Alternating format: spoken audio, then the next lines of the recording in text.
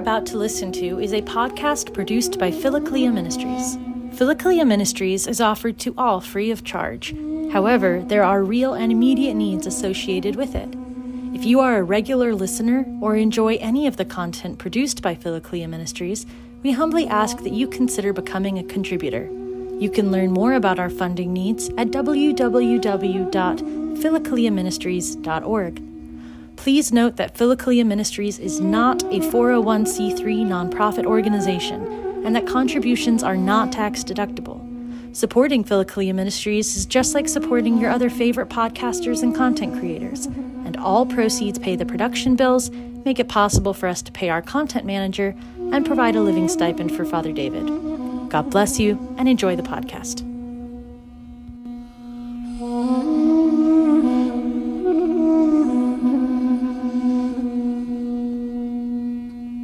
Glory to Jesus Christ, glory forever. Welcome back, everybody, to our study of the Latter Divine Ascent by St. John Climacus. And we're coming to the end of step 16 on purity of heart and chastity, just the last paragraph or two. Before we move on to that's step 15 we're finishing. And then we'll be moving on to step 16 on the love of money or avarice. And in this, John Climacus is following the traditional order of the capital sins, or what are often called the 8 vices. So gluttony, lust, avarice. And but he'll be talking here again in his typical form of putting questions to the passion itself in order to see what its origins are and how one might overcome it. And it's a pretty bleak image, I'm sad to say. It's not an easy thing to overcome. None of them are without great effort. So we're on paragraph 88 at the very bottom of page 154, if I remember correctly. If I bind him by fasting, by condemning my neighbor, I am handed over to him again. So if we're able to gain control of our gluttony, of our overeating, very quickly we are brought down by our harsh judgment of our neighbor for some offense, imagined or real, that we turn a sharp eye towards them rather than towards ourselves and maintaining control over the passion. And again, so it's pride rideth before the fall, that the moment our eye turns towards another in a harsh way, lacking charity, we're overcome once again. If desisting from judgment, I overmaster him, then being proud of this, I am subjected to him again. So we can become proud, he tells us, over the mere fact that we have gained some freedom over the passion. And the moment, again, that we do that, we come under his control once again. For he is an ally and a foe, an assistant and a rival, a defender and a traitor. If I humor him, he attacks me. If I exhaust him, he gets feeble. When he is rested, he becomes unruly. If I turn away in loathing, he cannot bear it. If I mortify him, I endanger myself. If I strike him down, I have nothing with which to obtain virtues. I both embrace him and I turn away from him.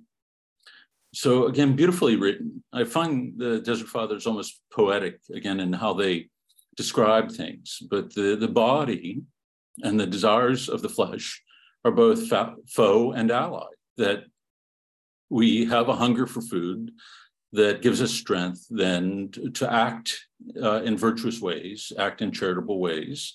But if we give it free rein, it'll very easily and quickly overcome us through indulgence. But if we restrain it too harshly, then we can weaken the body through fasting and make ourselves sick and so incapable of maintaining our prayer role, let alone serving others in charity. And so it's an interesting relationship that we have to maintain with ourselves as human beings, that we have to recognize both the power and the weakness that rests within us. that in and through the body that God has given to us, and through our senses, we're able to encounter great and beautiful things and accomplish great and beautiful things for God. But we can also, because of our sin, allow those appetites to be directed simply towards satisfying ourselves. And so give ourselves things in great abundance, beyond our need, and so spiritually become more vulnerable to the temptations of the evil one. And so we see within the life of the church this kind of beautiful balance that is maintained, especially in the East, of rigorous fasting that involves long periods of abstinence from certain foods, in particular the rich foods that often can weigh us down and make prayer difficult, and times where we eat nothing until we break the fast.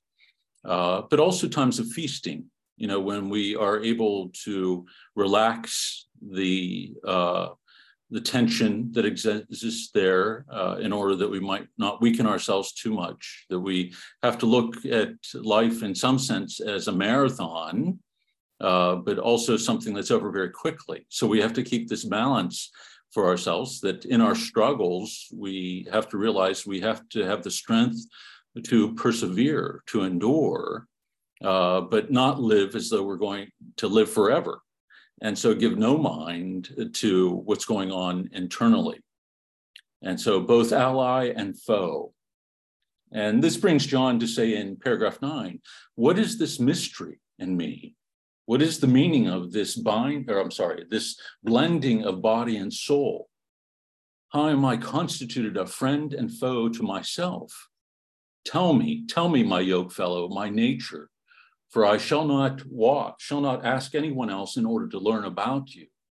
How am I to remain unwounded by you? How can I avoid the danger of my nature? For I have already made a vow to Christ to wage war against you. How am I to overcome your tyranny? For I am resolved to be your master. The first thing that sort of caught my attention was that I shall not ask anyone else in order to learn about you.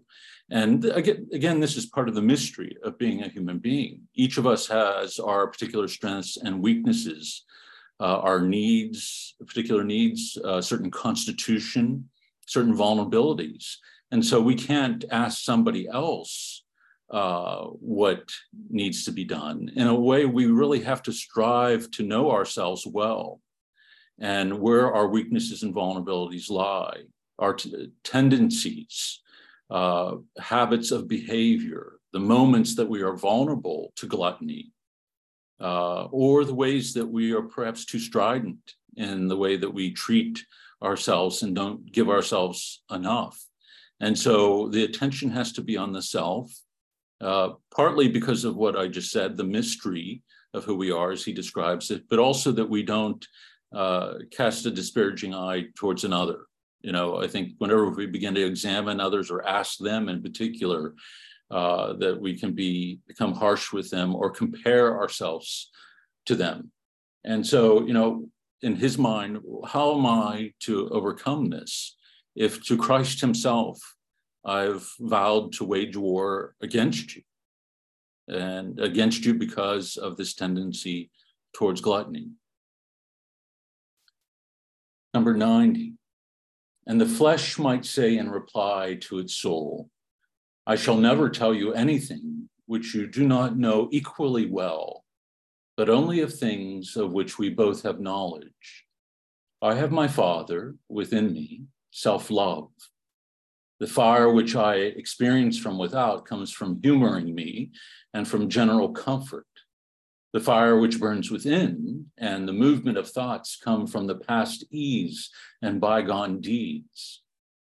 Having conceived, I give birth to sins, and they, when born, in turn beget death by despair. If you clearly know the profound weakness which is in both you and me, you have bound my hands. If you starve your appetite, you have bound my feet from going further. If you take the yoke of obedience, you have thrown off my yoke. If you obtain humility, you've cut off my head. So John, the way that he constructs his steps, I think is just magnificent.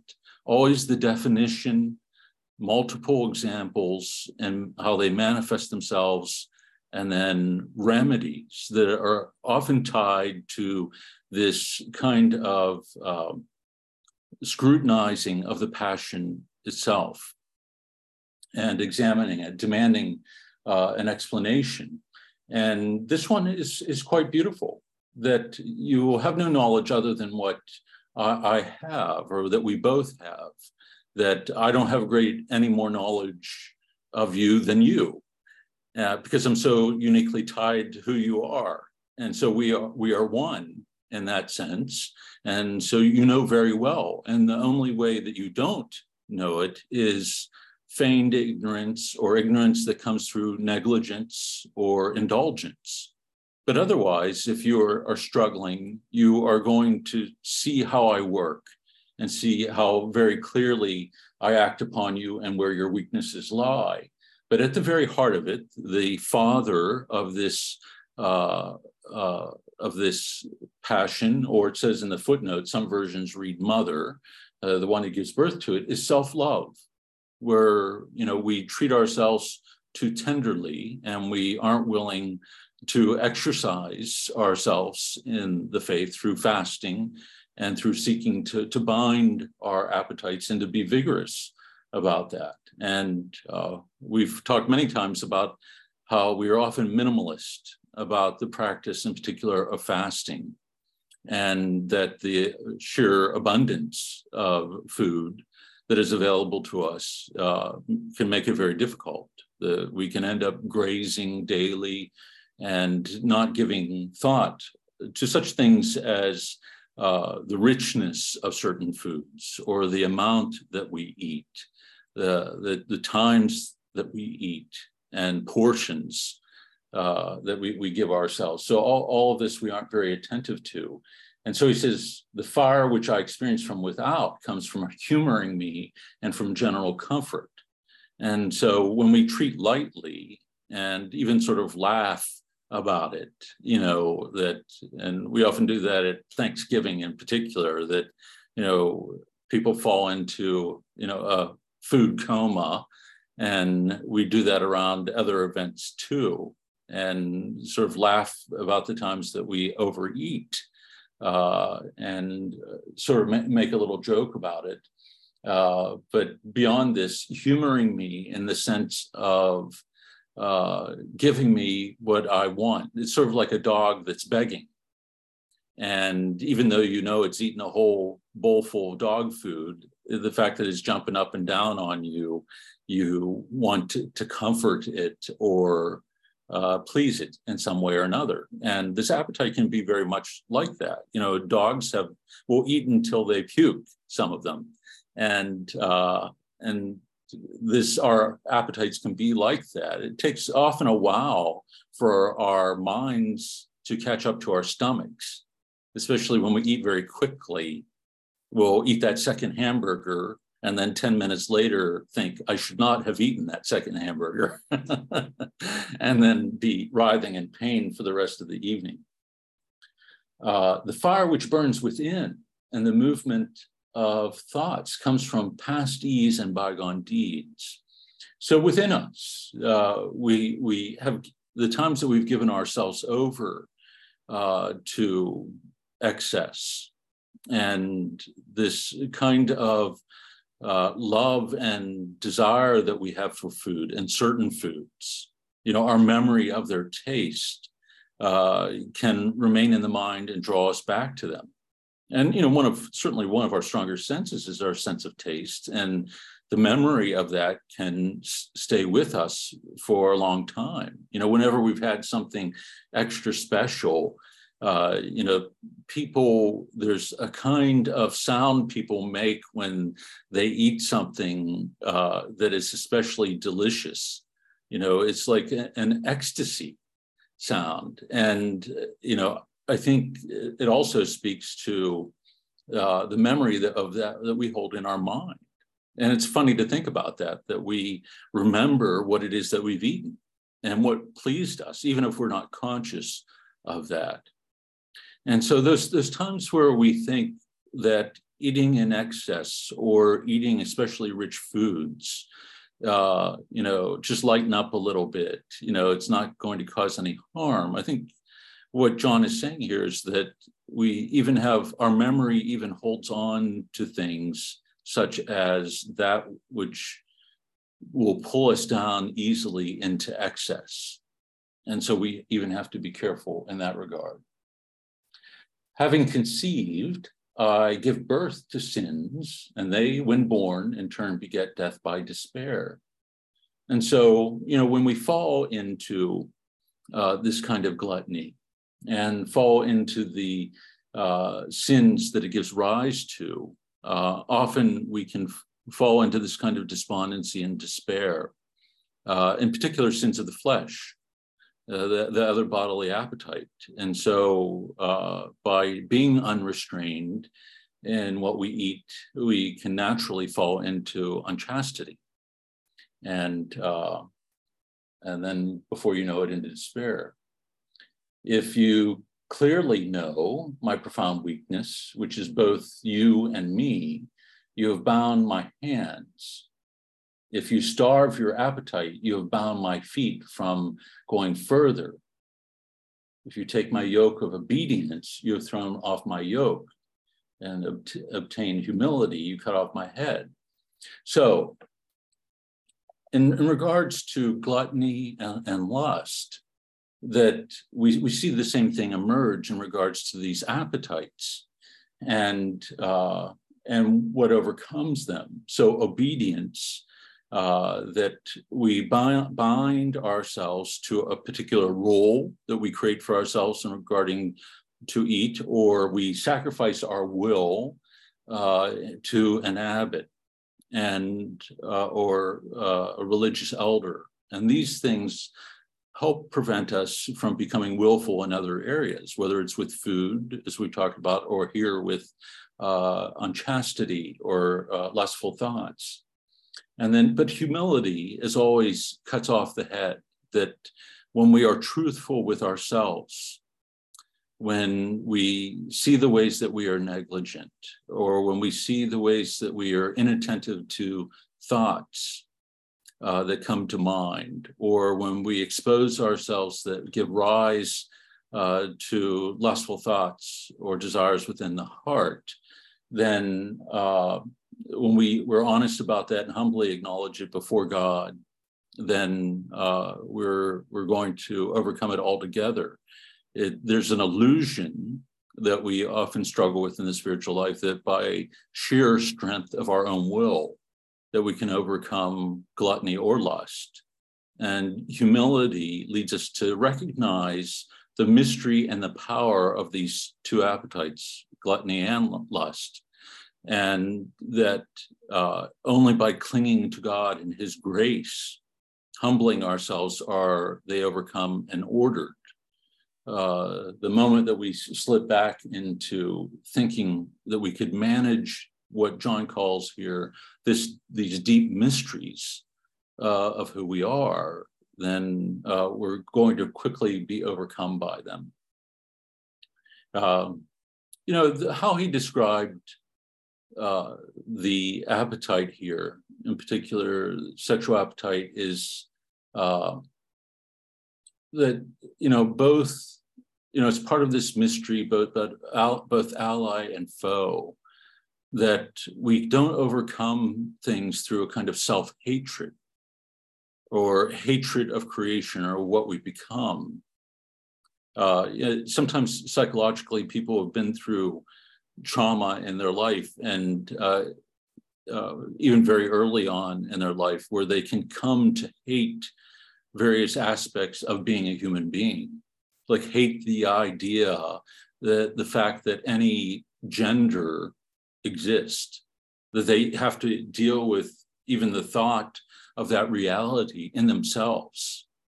It's not simply gender dysphoria, which seems to be in the news a lot these days, but it can become a kind of hatred of the reality of gender altogether and what goes along with it. the humbling features of it. And so a person can get to a point, if they fall into that, can fall into a kind of despair, a hatred of life, a feeling that the only way to get away from this is to destroy the self. And what begins to emerge at times is even things like self-harm, of creating a pain that is deep enough to sort of pull a person out of the emotional pain that they're experiencing in regards to thoughts about these things. That something makes it, say, somebody who hates their gender, a woman who hates any gender at all, but somebody refers to her by even her first name, her given name, and something is triggered or stirred there, and it can give rise to these kind of what would they want, parasuicidal acts, the self-cutting and mutilation that's very deep and scarring, but it kind of creates this pain that alters one's internal emotional state. And so, the counsel that John gives here about both seeing it as a mystery, but ally and foe, that these realities of who we are as human beings are also what give us the capacity to love and to live our lives, to serve God and to serve others. And so we have to allow and seek to allow them to be transformed and transfigured by the grace of God and by the life of prayer.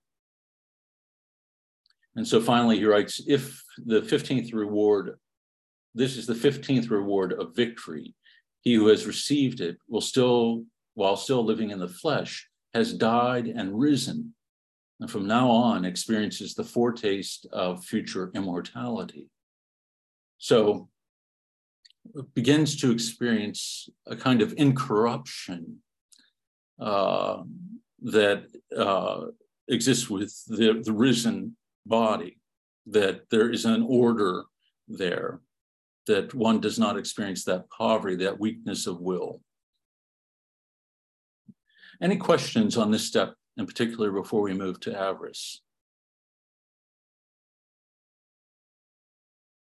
Anybody typing here? Yes. Louise. An amazing movie just came out called Sound of Freedom. I've heard people talk about it, about combating child sex trafficking. Being a trauma therapist myself, I can only fathom that pedophilia is due to demonic influence. These people are untreatable. What are your thoughts? Yeah, I think it's pretty much been proven that they're untreatable, albeit too late. And I think there is something demonic about it because of the abuse of those who are vulnerable, the most vulnerable, in fact, and the grooming that takes place, that the conscience, one has to say, becomes so darkened to the point where that it seemed to be a good thing, and that they're almost doing the child a service in abusing them in this fashion. And in some ways, I feel that maybe we've trusted too much, and maybe this is where kind of arrogance and pride came in, and trusted in human wisdom, because the psychology and the field of psychology begins to develop forms of treatment for a whole host of things, and that can bear fruit. And then also the rise of psychopharmacology, different ways of treating mental illness. And I think there was this sense that this could be treated. And in fact, it was the church looked to the professionals to say, okay, after a certain period of time, is this person capable of not only entering back into the world, but back into ministry, where they might be, they might have access to children. Whereas again, when we look back at the spiritual tradition, even 1,000 years earlier, we see this being treated in a much different way, as being non-treatable, that there was, again, a kind of criminal punishment that was meted out, but spiritual as well for years on end, and then never to go out except in the company of two other, say if they're a member of a religious community, never to go out or anywhere except in the company of two brothers of the community. So never to be left alone, really, because of the nature of the sin and the darkness of it. And I've mentioned here the Lineker Institute did an independent study. It's not a religious organization, but they did a study of pedophilia after all this emerged within the life of the church. And one of the things they mention is this breakdown of asceticism in the life of the church that existed far earlier than the Second Vatican Council. So we don't want to go there and say it's the Second Vatican Council that's responsible for this, but this sort of being unmoored from this ascetical tradition of ordering the appetites, and especially those that are most powerful. And if you have celibate clergy who are, where there isn't the typical and natural outlet for that of marriage and the experience of intimacy in the marriage relationship, that, it could be dealt with in a number of different ways. Sublimation would be perhaps the most positive element of it, but sometimes it can simply be not only the desire, but the distorted and sick desire can be repressed and emerge in a far more violent kind of way. Because when repressed, nothing is being done with it, not in the sense of treating it in any way. And so it can emerge. It can be cloaked in religiosity, perhaps for a while. We've talked about religious delusion often being the most powerful of delusions and can become a cloak for great disorder. And we'll see John talk about that in regards to avarice and insensibility, a kind of hardness of heart that leads to this insensitivity to spiritual realities. By the way, there's a couple comments here. I should address them all. It was a very informative and well done film. Yeah, I've heard over and over again that it's exceptional, so I have to view it. Doesn't abuse of food or lust devalue these things? I know when I break a long fast, water tastes sweeter, food is savored, and so when we truly develop love rather than just physical attraction or objectification, the diamond is often hidden by the dirt on the outside. Yes, and I think this is what I mentioned earlier, that there is within the life of the church this kind of balance of not demonizing these elements of whether it's sexuality or food, that we have our periods of fasting and abstinence, but also of feasting. And that it does, I think, heighten the celebration and the joy that is experienced. And fasting, and in particular the Eucharist, transforms the way that we look at food. And so I don't think we're meant to see it as demonic and that we should hate food. And I think that's what John says, when somebody pushes themselves too far and so weakens the self, then they aren't going to have this capacity to pray or to love. They're going to be less than what God created them to be. In the same way, I think if we hate this part of us that is a mystery, and a mystery that's so tied to desire, and I'm sorry for repeating myself again, but we've talked about how the fathers mention the desire over and over again in their writings, that it is essential for us as human beings, and that it means sense of lack or incompleteness, that we are created in a way that makes us have a longing for love that only God can fulfill ultimately. And all of our other desires sort of point to this greatest desire and should be a reflection of it.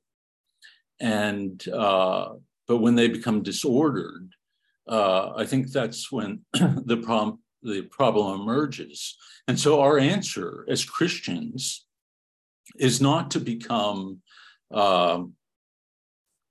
Stoics, and it's not to crush desire within us, or to become unfeeling, because then we lose our capacity to love. And so what needs to take place is this directing and reshaping of desire by the grace of God through prayer, through the Holy Eucharist, and through all the means that have been given to us, and also the gift of the Spirit that dwells within us, that what we are to be cultivating is this love and desire for God. And I think sometimes when we approach the spiritual life in a way that is too moralistic or too legalistic, and that does not emphasize the desire for God, this relational aspect, then when it comes time to disciplining ourselves, we don't enter into it either with the right kind of zeal, seeing its real end, or we, have this kind of zeal that is really seeking simply to crush the self. And I think we see this in a lot of religious communities too, in regards to obedience, where there's a crushing of personality. And, have had to tell people over and over again, religious communities aren't the Marines. And, I love the Trappist. And when I was a young man, I visited the Trappist, and when I was first discerning, and for me, they were like the Green Berets of the religious. They led this really ordered and strict life, and there was something that was appealing about that. Now, I'm not saying that they don't have this kind of holy desire, but I think we could fall into that trap of entering into the ascetic life simply in we are training to have greater endurance. And it's more than that. We're training ourselves in order that our desires might be ordered toward God and our abandonment to Him, in order that we might become what He desires us to be and how He's created us. And then Louise writes, by the way, 2.5% of priests abuse children sexually, 5% of physicians, 10% of school teachers, according to 3 studies. Yes, I've heard similar things, that it's certainly not only within the clergy. I mean, it should not be happening there at all. And I think what has given rise to not only the anguish, but the anger surrounding it is that it wasn't dealt with directly, or priests were moved, or that there wasn't this kind of transparency in regards to it, cover-ups and things like that. And I think that happens too in the area of psychotherapy. I was so shocked by the number of psychotherapists that have sexual relations of some sort with their clients. And so, we can't idealize any area of life. I think, every area has been touched by sin in one way or another. Art, you say, what do you mean, Father? And were you talking about something in particular, or the Marines? Just a Marine reference. I can't make out the second. The few, the humble, the Orthodox. The Orthodox. and the funny thing about this picture is that instead of a rope, it uses a prayer rope. Right.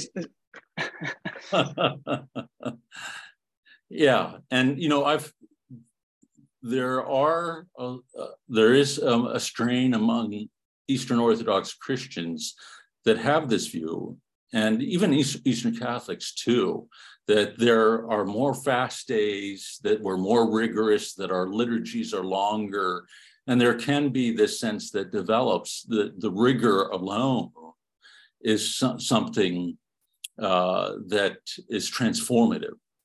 And unless it's shaped by the grace of God, again, it's sort of what Jesus says in the gospel, if you fast in order that others see you fast, then that is your reward in full. So, everybody sees you as a great faster or disciplined, but that's all you're going to get. And so it's interesting, again, to see how the fathers speak of even the deepest struggle that humbles us so greatly, these last two steps, chastity, lack of chastity, and then before it, gluttony, that even here, not this self-hatred, but rather this self-discipline that is directed toward God.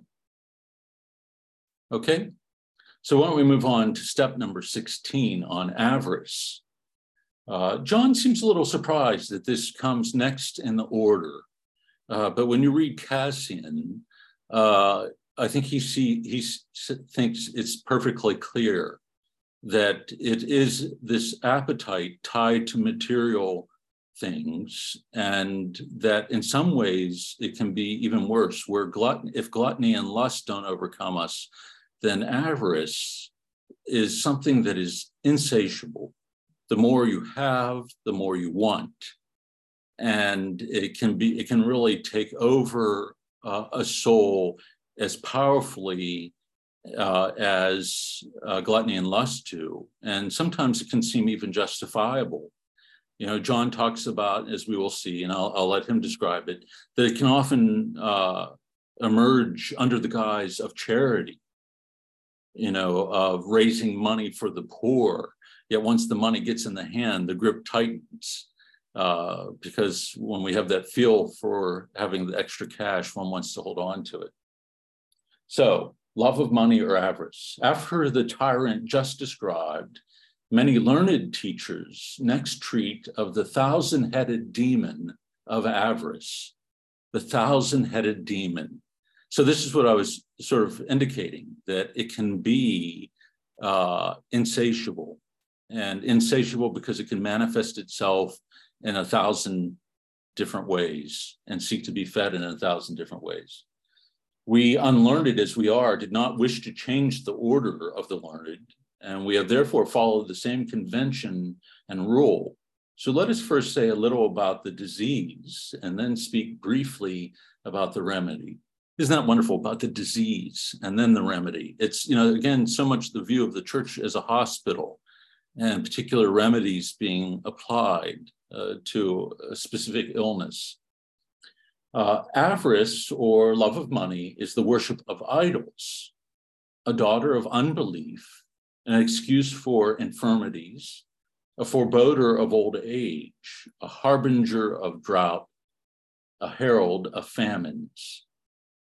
And so a worship of idols, that the things of the world around us, in their glitter and their power and their ability to sort of fascinate and entertain, become then objects of worship for us, that we become enamored with them and keep them close to heart. And the one that we probably all know or most of us know, would be the cell phone.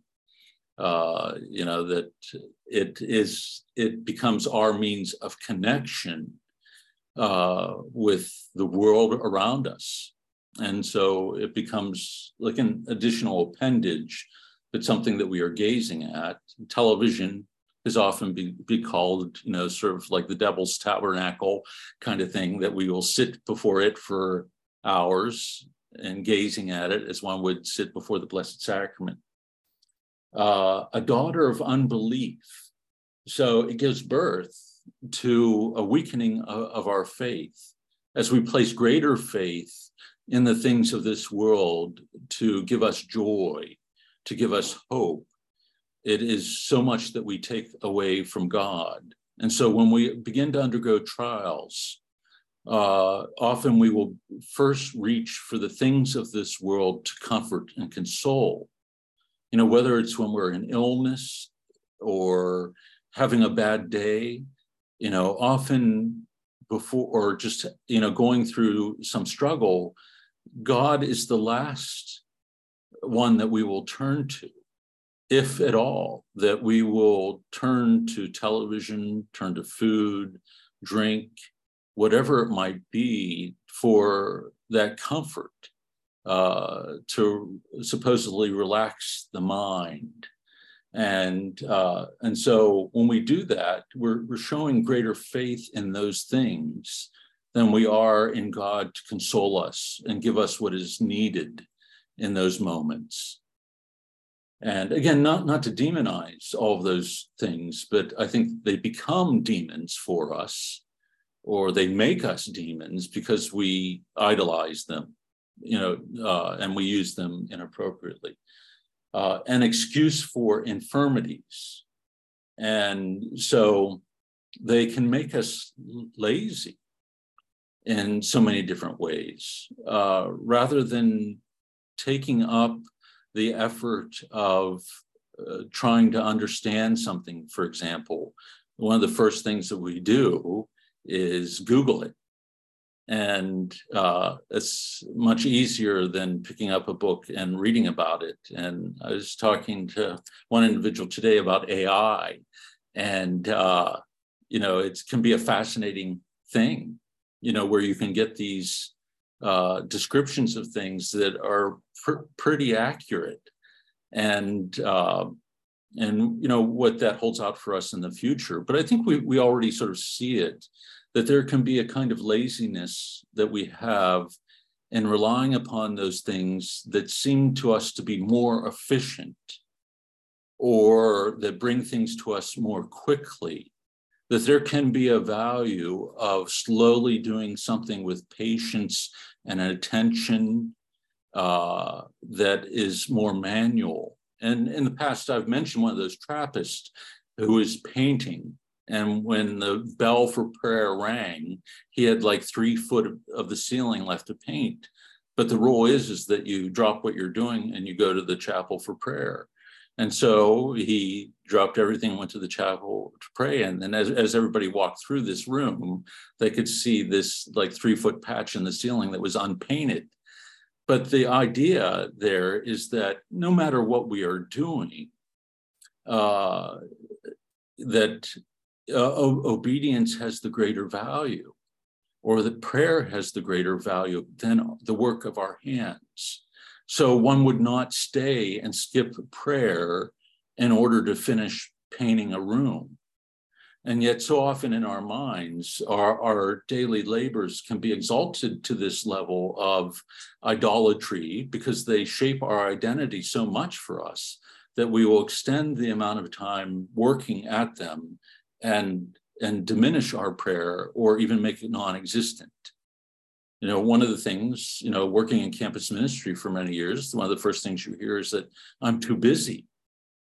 I don't have time to go to daily mass, or I don't have time for daily prayer because I have so much going on in my life. And partly that's rooted in reality, of studying and going to classes, but part of it is in a kind of negligence, inability to use time, the inability to prioritize things and make time for what is more of a source of strength and light for us. That I found that those students who prioritize prayer enter into their labors with less anxiety. And entering into those labors with less anxiety allows them to accomplish them with greater quickness. That they don't sit for hours looking at the same line because they're filled with dread and fear. And in fact, it's anxiety that leads to procrastination. Even though the person might be 100 times more anxious the day before an assignment's done, procrastinating allows them to avoid that feeling of anxiety for all those other days that they don't do the work.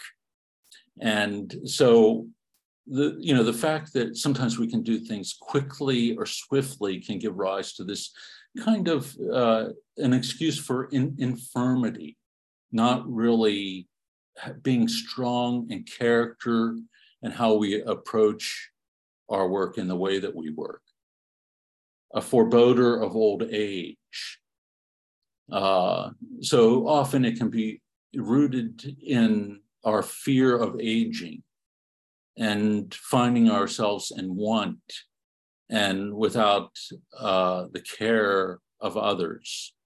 And so individuals can be driven to the extreme to provide not just for their retirement, but 10 times over, or far more than what they need, that they're never able to have peace in that regard because they fear what might happen to them. Harbinger of drought, that are clinging to these things, and the diminishment of faith then often brings to us a drought spiritually, certainly, lack of consolation, but it can be a harbinger and herald of famines in regards to we can find ourselves in greater want because we've prepared ourselves for life and the realities of life in the wrong way, that inevitably suffering is going to be a part of life, that we are going to experience a diminishment of our faculties, a diminishment of our physical strength over time, or we're going to get sick, we're going to get cancer, something along those lines.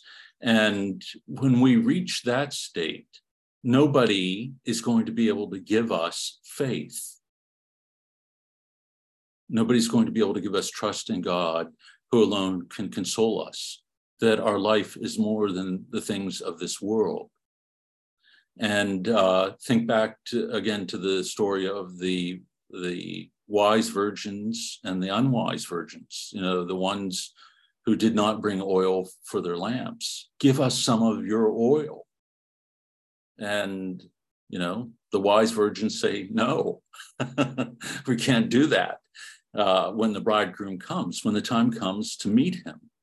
And it's not like we can run around looking for faith or ask to borrow somebody else's faith. It's not how it works. It's rooted in a relationship that is fostered over time. And so, if we spent all of our energy in the pursuit of the things of this world rather than the pursuit of God, then we are going to know an emptiness, a famine like perhaps we've never imagined. The lover of money sneers at the gospel and is a willful transgressor. He who has attained to love scatters his money, but he who says that he lives for love and for money has deceived himself. So the one who's attained love is going to be often the most generous, despite their circumstances, and despite perhaps their poverty. Whereas the one who is the lover of money is going to sneer at it and often cling to it the most. Ask waitresses and waiters sometimes who the most generous tippers are. It's not necessarily those who are the most wealthy. Sometimes those who know great want or have struggled in life can end up being the most generous, understanding the circumstances of another, or don't question offering that tip if the service was good, and even that in abundance. Or the woman, the perfect gospel image is and he'll make reference to this, who throws in her final 2 copper coins for the upkeep of the temple. And if you remember, this is what draws Jesus to his feet and says, look there, that's the love of the kingdom. She threw in everything that she had, her last 2 copper coins, for the sacrifices and the upkeep of the temple.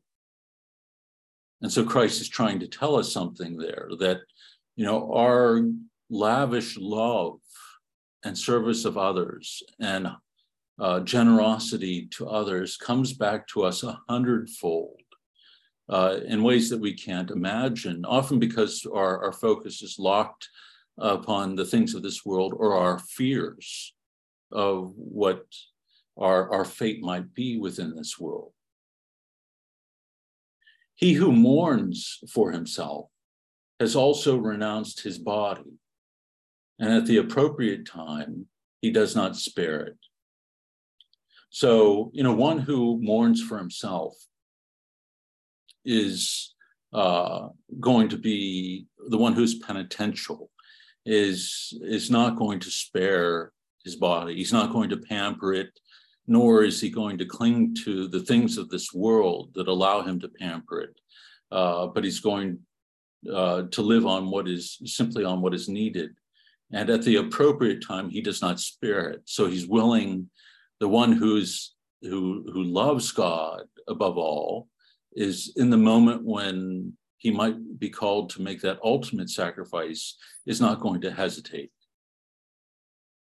So if we do not cling to the things of this world and have come to see them as dust, as rubbish, then, if called to make the opposite sacrifice, one is going to say, "Here I am, Lord, take me," without any hesitation.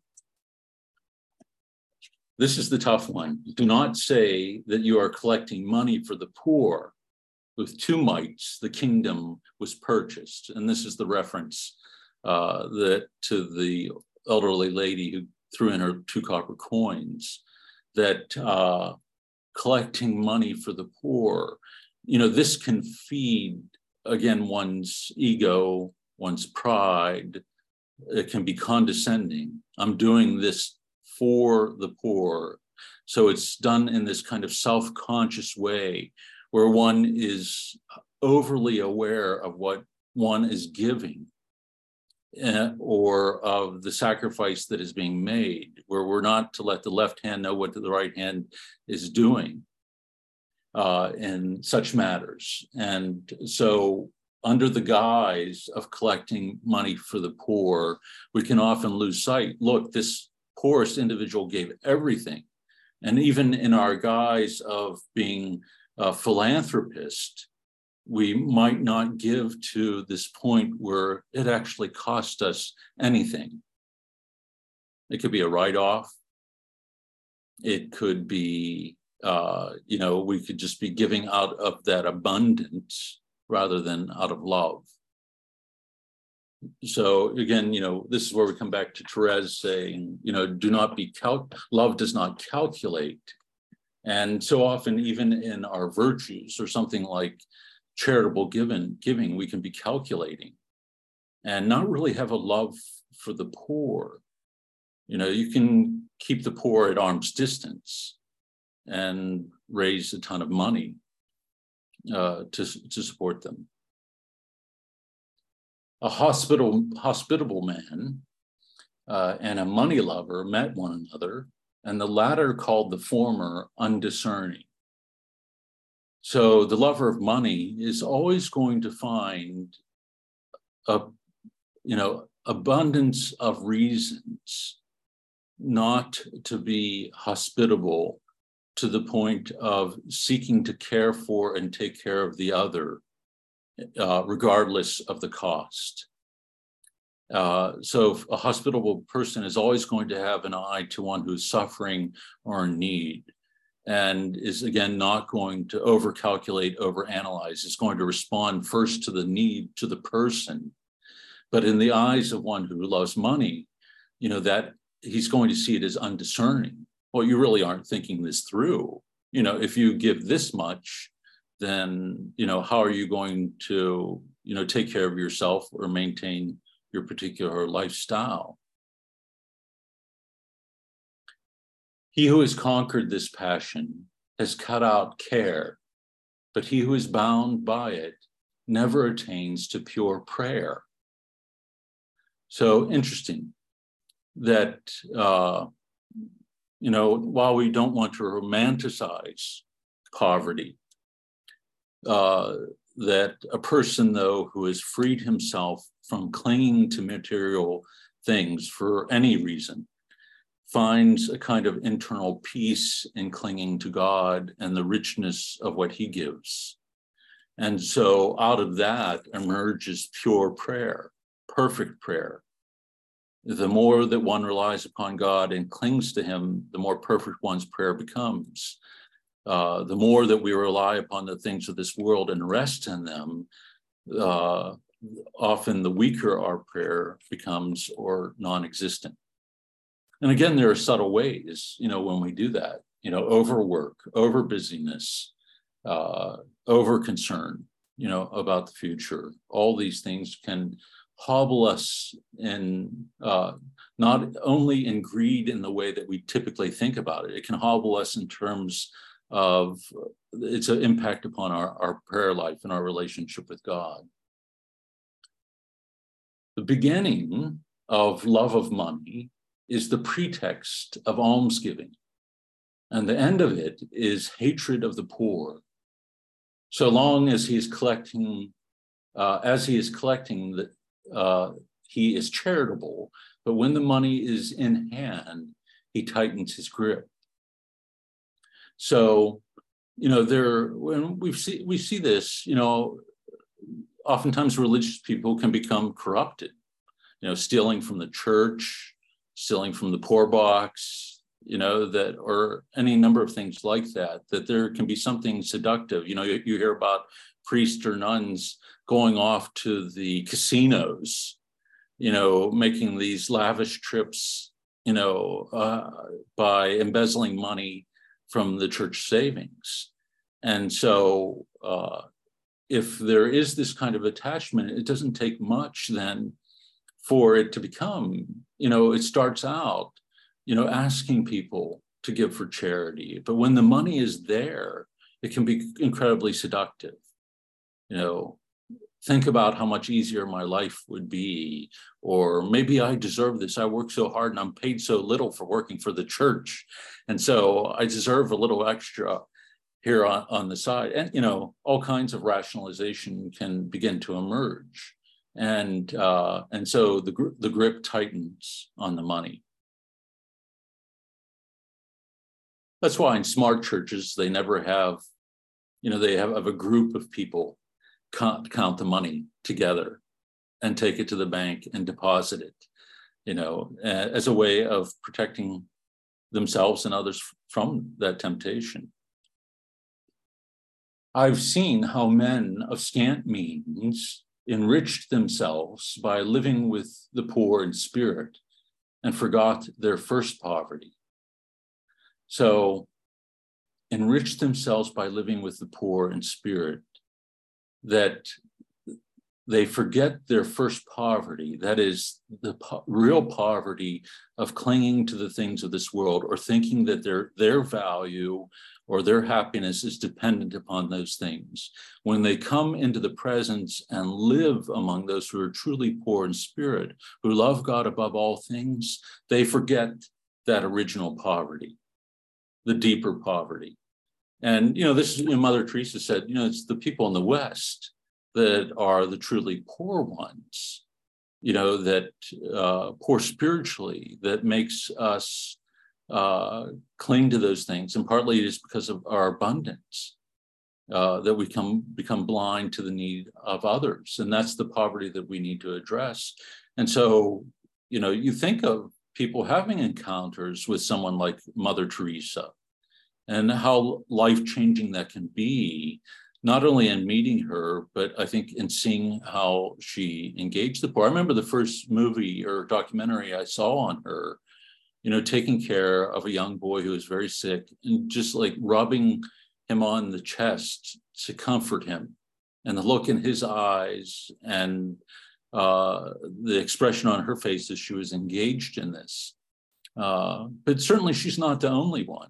And it's not only religious people who do this. There's a more recent video. It's called I think it's called the Male Mother Teresa or something. It's on YouTube, but it's an Indian man who owned a restaurant, was a chef.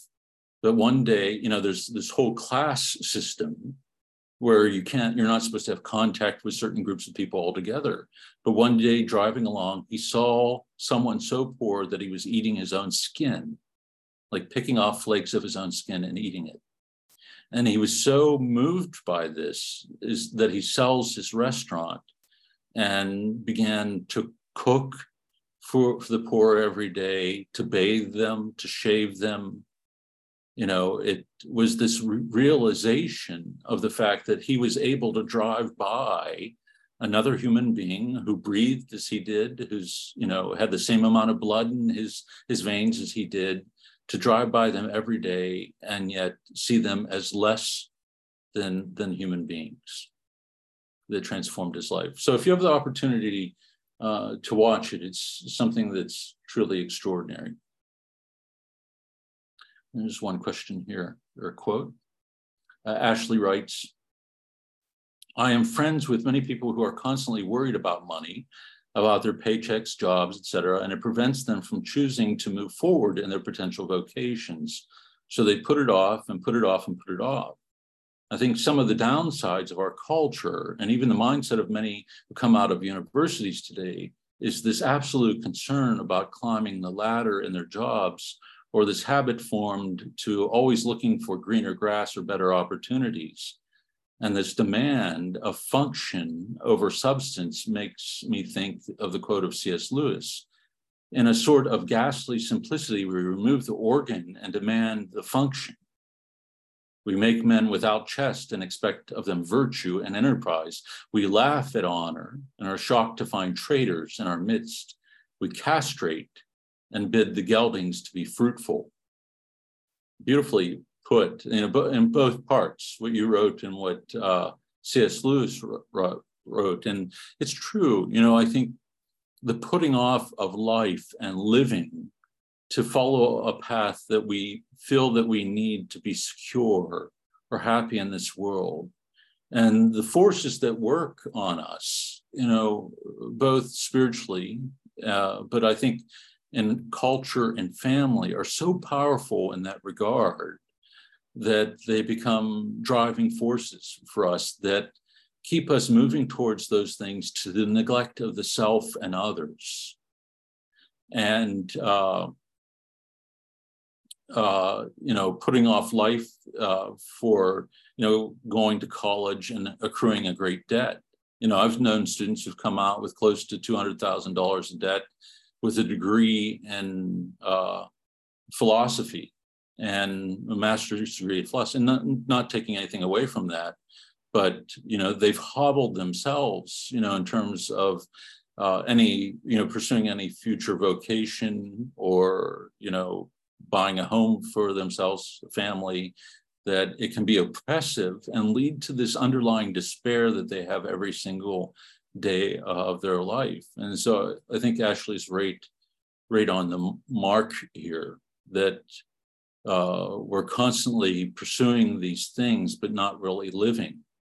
And, some of the happiest people that I've known have lived the more simple life in terms of work, and often blue collar jobs and things like this, where there wasn't this constant drive to move up the ladder, that sometimes work is work and it allows space and room for the things that have greater value.